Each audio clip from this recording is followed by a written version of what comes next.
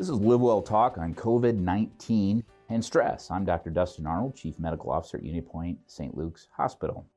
The recent outbreak of COVID-19 has led to a disruption in our daily routines. Schools and businesses are temporarily closed. Social isolation is being encouraged. These changes can be difficult for some, may lead to symptoms of anxiety and depression. Joining me to discuss this topic today, as well as more about the COVID-19, is social worker Christy Aquino. Welcome. Thank you. You know, let's start by this imposed cabin fever that's going to develop. You know, fortunately, hopefully March comes in like the lion and leaves like a lamb, and so that people can get outside to some degree, you know, by themselves. What are some strategies to prevent stir crazy?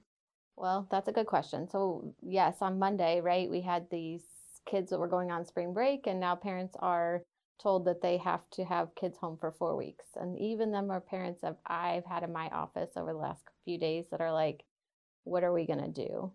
And so some of those strategies that we've really talked about is really trying to engage with your kids again, right? Using this as an opportunity to play the board games that you haven't played in a long time, or cook or bake, or, you know, whatever those things were that maybe you used to do with them. Right. Regroup and do those again and use this as an opportunity versus a tragedy. We can't play board games in my house because we're so competitive that it just results in an argument. Yeah. You know, so we refrain from board games in our house, but we'll take some of that advice. You know, it is interesting, and a commentary on our society and the fact that we rely on the school system for daycare. We rely on the school system to feed our children during the day. To working parents, single parent families. So it is a huge disruption when we do something like this, isn't it? Oh, it is huge. It is huge. You have, you know, parents are experiencing some anxiety and depression symptoms from the fact that not only are they going to have their kids home for 4 weeks, but how am I going to feed them? What if I can't get to work? You know, a lot of times it's the grandparents who watch the kids when school is not in session. So now we're being advised to not take our kids around the elderly or not exposing the elderly population to different things. So now who can watch them? You know, even I've heard people who have teenagers and college students at home, and they're like, well, I don't really want to, you know, subject my kids to watching other people's kids during this time, because what happens if, you know, they get something? And so it's just kind of it's a huge trickle down effect, you know, and people are trying to be very cautious, but at the same time, a lot of adults who are single parents, one income, you know, sometimes they work 2 and 3 jobs just to survive, right? Well, how am I going to feed my kids? How am I going to get to work? You know, there's a lot of barriers that people experience. This isn't unlike a snow day. You know, they're not going to plow the roads and it'll be over with tomorrow. You know, and you'll build a snowman and then go back to school. This is going to be extended. That's one of my fears, and I've mentioned that to other people, that I don't want us to get quarantine/isolation fatigue, and then because this virus will peak, will go down, and then will peak again. That's traditionally how viruses behave. And I don't want people with that second peak to just, you know, just say, hey, I've been doing this for 4 weeks. I'm not going to do this anymore, which I completely understand. You know, when I'm questioned about, should I go to a party? Should I go to a restaurant? You know, I say, well, you know, how many grandparents have to die before you're going to stay at home? You know, and I think that's important, because I think it's the younger people that will be the vector that transmit this virus. And you know, you're so right about the disruption to finances. You know,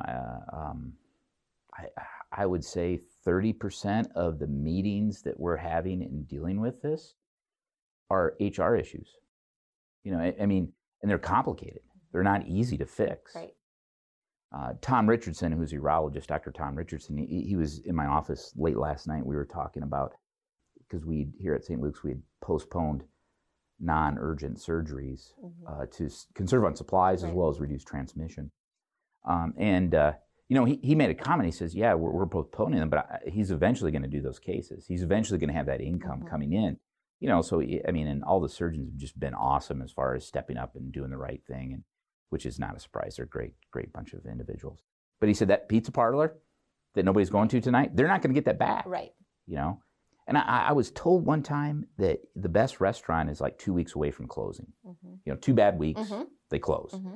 So you can imagine the strain on that additionally. And it is worrisome. What would you recommend in your specialty as far as someone that is experiencing those financial concerns? What is your step one? Well, I mean, even like for myself, I have a couple of college students that one works at a coffee shop. That's her source of income. I have another one who works at a restaurant. He supports himself. You know, that's his source of income. And, you know, it's really just I've been having conversations with them about being mindful about what you're spending, right?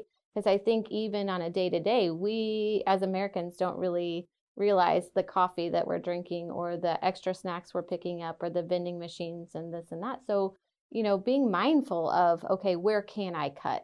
You know, restaurants closing are going to force us to eat at home more, right? So therefore that will help hopefully some with some economic changes in the home environment, but really just being sure that you're being mindful, you know, and watching those. We can't control that the restaurants are closed. You know, Right. We can't control some of the things that are going on. So we have to look at the things that we can control. That's probably good advice, you know, and realize that everybody's in this. But it's also a reminder for all of us to think about our neighbors. Correct. You know, and check on people, help out if you can. You know, I have teenage daughters that, you know, there's no reason why they can't help watch some children during the day, and I anticipate they will, because it's important. You know, I worry about the you know, our staff here at the hospital. That one, are they going to get sick and be out, and two, you know, their children. I mean, you have to take care of your children, and that's a big strain. You're probably recommending. Well, here's what I'm saying: stay away from social media. You know, if you were not using Twitter for medical reference and medical advice prior to the pandemic, don't do it now. Right. You know, now's not the time to start using Twitter. But what's your advice on social media? I know you and I have talked about that before, and I'm not a big social media person anyway. But we really should minimize that, shouldn't we? Absolutely. The tough space that we're in right now with social media is that it creates so much anxiety because we are reading all of these things and we're taking everything we see on social media as, you know, facts and truth, where that's not the case. And so we have to be careful of what are we listening to on social media? What are we watching? What are we responding to? But then the other side of that is we now have all these kids who are home also, right? And so their social outlet a lot of times is the social media to begin with. But now that they're not able to go to school, participate in sports, and have those connections with their friends, right, they are going to need to stay more connected through the social media aspect to prevent some of the social isolation. But the parents are going to have to play a part in that. And no matter what age, you know, the student or the child is, you know, really monitoring and being aware of if your child is spending more time in their room than what they are out with the family, we need to get them engaged, you know, find a way to get them out of their room and prevent the social isolation from happening even more than what it already is going to be happening in the situation. So it's kind of a catch-22 with the social media right now.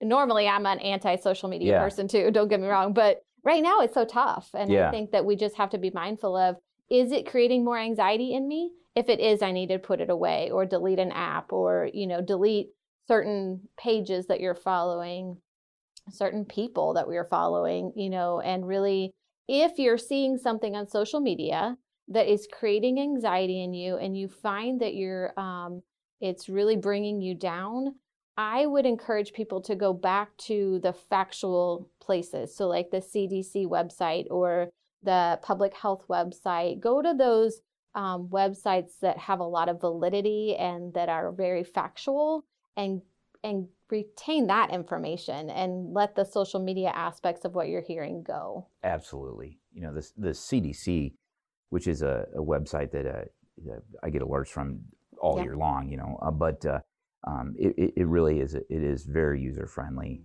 It's very intuitive, and it does provide a lot of great information. Obviously, people can't travel at this time, or shouldn't. So, what advice? This is maybe a rhetorical question, but what sort of advice do you give for people that had to cancel their vacations? I think sometimes that people anticipate a vacation as they need to get away to reduce stress in their life, right? And I've read recently that that's the wrong philosophy to have, that you shouldn't be relying on a vacation to relieve stress, because it doesn't. You just come back to it. You need to do that. Yeah. So what advice do you give to people there? Well, I think with anything in this, with what's going on right now, all of this is new to all of us, right? Everything that we're experiencing right now is new to everybody. And so we're all treading the waters, and we're all trying to figure out like what steps we do need to take. And I think, the best advice that I can give to people is again, be mindful of the people around you. Having a brother with a disability that if he gets it, he will die. Correct. Elderly in-laws, if they get it, they could die. So being aware of, it's not just you and your immediate family. It's not, we may look at ourselves and say, I'm healthy, right? If I traveled out of the country or I went someplace, I would probably be okay. But I have people in my life who wouldn't be okay. Absolutely. And that's why I make the comment, how many grandparents have to die before you're going to follow these instructions to stay at home. A lot of people compare this to the influenza, and they'll say, well, 50,000 people die from the flu every year. And that's right. It is right. But there's two paradigms there that we have to understand. One is we all have a little bit of immunity left over from previous flu seasons. So sometimes people get mild cases, particularly healthcare workers, because they're around it all the time. And we have a vaccination. We have medications to treat it. Tamiflu for influenza, as well as the vaccine. We don't have that with this. So if those 50,000 patients all presented to the hospital in their community on the same day, it would collapse the system. That's what we're trying to prevent here. It's, as I've said before, it's not a numbers issue, it's a time issue. We want to flatten that curve, and to some degree it'll get extended so we can take those patients. And I'm comfortable we have contingencies to handle that if we flatten the curve and if we extend it. And that's why it's so important. I think it's hard for people to understand that are going through this, that, football games are won in the fourth quarter, baseball games in the ninth inning, hockey games in the third period. Pandemics are won in the first quarter, the first period, the top of the first inning. This is where we beat it, and then the rest falls into place, and we can't delay things. I myself, not sleeping a lot these days, trying to keep everything running, and I think that's good advice. What would be your advice to healthcare workers, that they got to take care of themselves? They do, and I am talking about social media, right? So our gyms are closed, right? There's no access to gyms. You can't go get your stress reduction through that outlet anymore as of yesterday. And so I actually do some at-home workouts and connect with people through social media and hold myself accountable through that. And I think it's so important that we continue to utilize those resources that we do have. How can we do some yoga? How can we do some meditation? How are we really staying active and keeping our minds and our bodies moving? So one of the ladies that I know on social media through my workout stuff, she said, I'm a healthcare worker. I'm being asked to work more. I may Absolutely. be I may not be accountable on here for a while. And the only thing I can do is encourage healthcare workers more than anybody to really make sure you're taking care of yourself, right? Because we all know when we get stressed and we're not sleeping well, that's when our immune system doesn't work properly. And that's when we start getting the illnesses all the illnesses are going around, And so we have to make sure that we're taking care of ourselves first and foremost, so that we can be the best for everybody around us. And maybe that's even just going in a quiet space and taking 10 minutes for some mindfulness or some, quick yoga or whatever you can do. Or listen to my podcast. Or listen to your podcast. That would be a great thing to do in those times. Yes, it's true. People should just listen to this podcast throughout the whole social isolation, I think, just the entire time. That would be good advice. Yeah. Listening to a podcast in general, but specifically yours. Specifically this one. Absolutely. I mean, I think that's where they should start. It's you're so right. I kind of liken it to when you're in an airplane and they tell you, put the oxygen on first and then help your loved one or the person sitting next to you. That's true in healthcare. You have to take care of yourself. And we don't do that on a baseline, let alone during these times. I do take a lot of pride. I always take pride in getting off the interstate and seeing that blue sign with the white H. It means a lot to me. But having worked with this team here with the flood, 2008, and then 2013 with Ebola, I'm very confident that we have individuals that we can handle this. We can do this. I do worry about them getting sick. I lose sleep over that and supplies. I think we'll be fine on supplies. You want to talk about anxiety. That probably I lose probably more sleep thinking about supplies than I do anything else. And part of that is it's not that there's necessarily a shortage. There is, and there has been for a while. We've been dealing with supply shortages. Seems like 5 years. And part of this, the industries went to kind of a make and ship sort of model, so they didn't have stuff sitting in warehouses back in the early 90s. That was the philosophy. I had a summer job at General Mills here in town, and they were going to where they didn't have a warehouse. It would just go right off the line in a semi and go to wherever it needed to go. So a lot of industries did that. It makes sense, but you don't anticipate this sort of event to happen. And I think that's an anxiety that we have, or stress. I think individuals are worried about, because they're reading social media, of course, that we don't have the capacity to care for these people. And as I've said unequivocally, if someone in Eastern Iowa needs a critical care bed, it'll be there. Between the 4 hospitals, St. Luke's, Mercy here in town, and Mercy One in Iowa City, and the University of Iowa, I have a call today with the chief medical officers. All 4 of us will talk, and we are sharing best practices and et cetera. And so that I think people worry about that. It's a good story on the news to say not enough ventilators, and it'll be fine from that standpoint. I do worry about the supplies. I do, and that's another reason why we should tell people don't hoard. Be mindful that other people need things as well. And that's something I hadn't really thought of, but just thinking about the social isolation, that check on people that can't get to the grocery store, right, Christy? Right. Yes, absolutely. And even like last night, I stopped at the store for something, and there's no bread, there's very little milk, there's, like the shelves, the canned goods, so be mindful of that too. Like if you already have, a fair share of, okay, I'm good for a week or 2, then be mindful of that. Like don't buy 5 loaves of bread because you can, somebody may be walking in to get a loaf of bread because that's the only meal they can feed their kids. That's all they can afford for the week, canned goods. Just make sure that you're being mindful of other people. Buy an extra, thing, a couple of things, and take them to your neighbor if you know that maybe they're struggling with kids at home. This is our opportunity, I think, to kind of shine as a community and society to bring back that helping others, right? And really thinking outside of ourselves. I think when we talk about healthcare workers a lot, we had this conversation yesterday, a group of us is, when we get into a helping profession, we really struggle with taking care of ourselves, right? We struggle with asking for help. I can remember, being a first-year intern in Detroit and just being handed the code pager and say, hey, call if you need anything, but consider a sign of weakness. Right. So that's the way we take it. Yeah, that is. It's a trial by fire. It's part of the profession. It's part of the, I think, it's a badge of honor to some degree, but we do need to ask for help. We do. And I think that then we have to also turn that around and say, that person may need help, but they're never going to ask me. Right. So how are we being proactive and saying, I want to help you, versus waiting for somebody to come to us and say, I need help?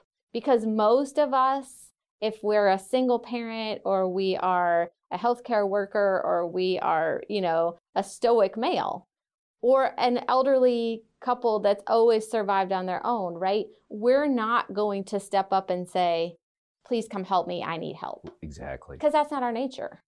So we as individuals also need to, utilize this opportunity, utilize our kids to, teach them that right now while they have 4 weeks out of school, teach them how to help others again, because that's kind of a lost art. It is.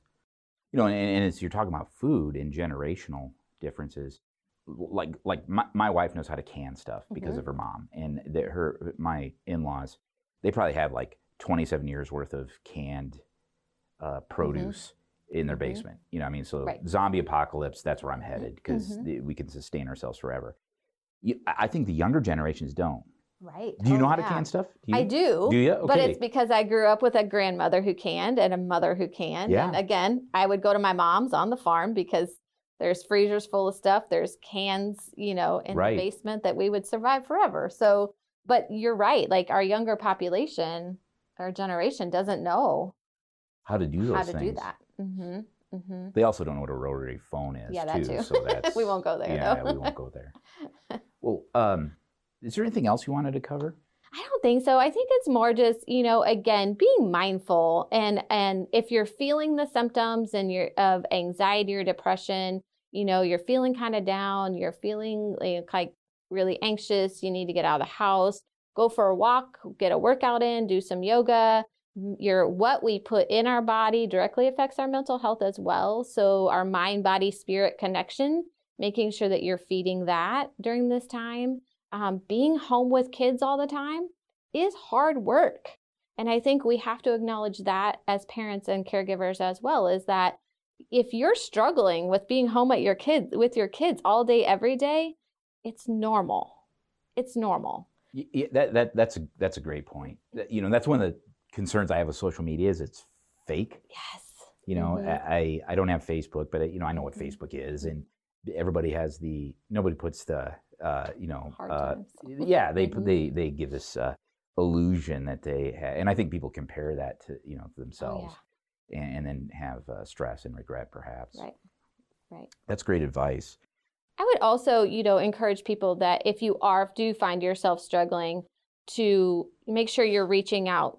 Don't isolate yourself in general. Reach out to friends and family. Let them know what you're going through. Even if they can't physically help you, they can listen. They can support you, through phone conversations or FaceTime or whatever you utilize. But then if you're really feeling like I am out of control, I've never felt this way before, make sure that you're connecting with a professional, whether that's following up with your provider, your primary care provider, following up with your employer. Maybe there's an EAP service in place that you can get free assistance for mental health counseling, or reach out to a counselor. If you have a therapist already, reach out to your therapist. Like, make sure that you're connecting and staying connected the ways that you can, because we're going to get through this. It just is going to take some time. Yeah, that's great advice. And, going back to asking for help, I recall that, often if I'll see a member of the medical staff, a physician that I'm a little worried about, and I'll call them, or I'll sit down and talk to them, and you'll find out that they're under a lot of stress for whatever reason, but they're not asking for help, and we get them the help they need, and that's important. One of the other issues I probably should have hit on earlier that affects me, I was like, whoa, no church. Right. Yes. That shot. I don't go to bars and restaurants for the most part, Right. Jack's frozen pizzas, 4 for $10. There's no reason to go out to eat. But that could be a big for people, because that's a weekly thing, or just a part of them. Mm-hmm. Well, and their spiritual health, right? Like, so that's the piece that people are going to find themselves missing as well, is that spiritual connection, because Bible classes that people have gotten to go to, like during the week, or youth groups and some of those types of things, they're all canceled. Right. And so how are you even keeping your spiritual health going through all this? Are you waking up every morning and spending 30 minutes doing a devotional and spending time in prayer? Are you, still having that Bible study, but now it's through Skype or Zoom or whatever other, social or, telehealth. Right. It's not telehealth, but the tele things that they are there. Are there what ways are you connecting to be able to make sure that you're getting that spiritual health? Because again, it's the mind, body, spirit connection that we have to make sure is being, fostered and fed during this time. That's great advice, Christy. I'd like to have you back in about a couple weeks just to give a pep talk on this, and we're going to have COVID-19 is going to be ongoing for us for a while, and so there'll be multiple podcasts. But I'd like to have you back about 2 weeks or so, just to kind of maintain that momentum of dealing with this crisis. I mean, it's a pandemic. It is. Fortunately, I told Dr. Sunderman, the ER medical director, I said, fortunately, him and I won't be driving around in a Jeep trying to find a monkey like Dustin Hoffman and right. In that movie. But we'll get through this, and this is great information and great advice. Simple but powerful, and that's what's important. Once again, that was Christy Aquino. She is a social worker and a therapist here at Unity Point Health. If you have a topic you'd like to suggest for our Talk On podcast, shoot us an email at stlukescr@unitypoint.org. We encourage you to tell your family, friends, neighbors, strangers about our podcast. Until next time, be well.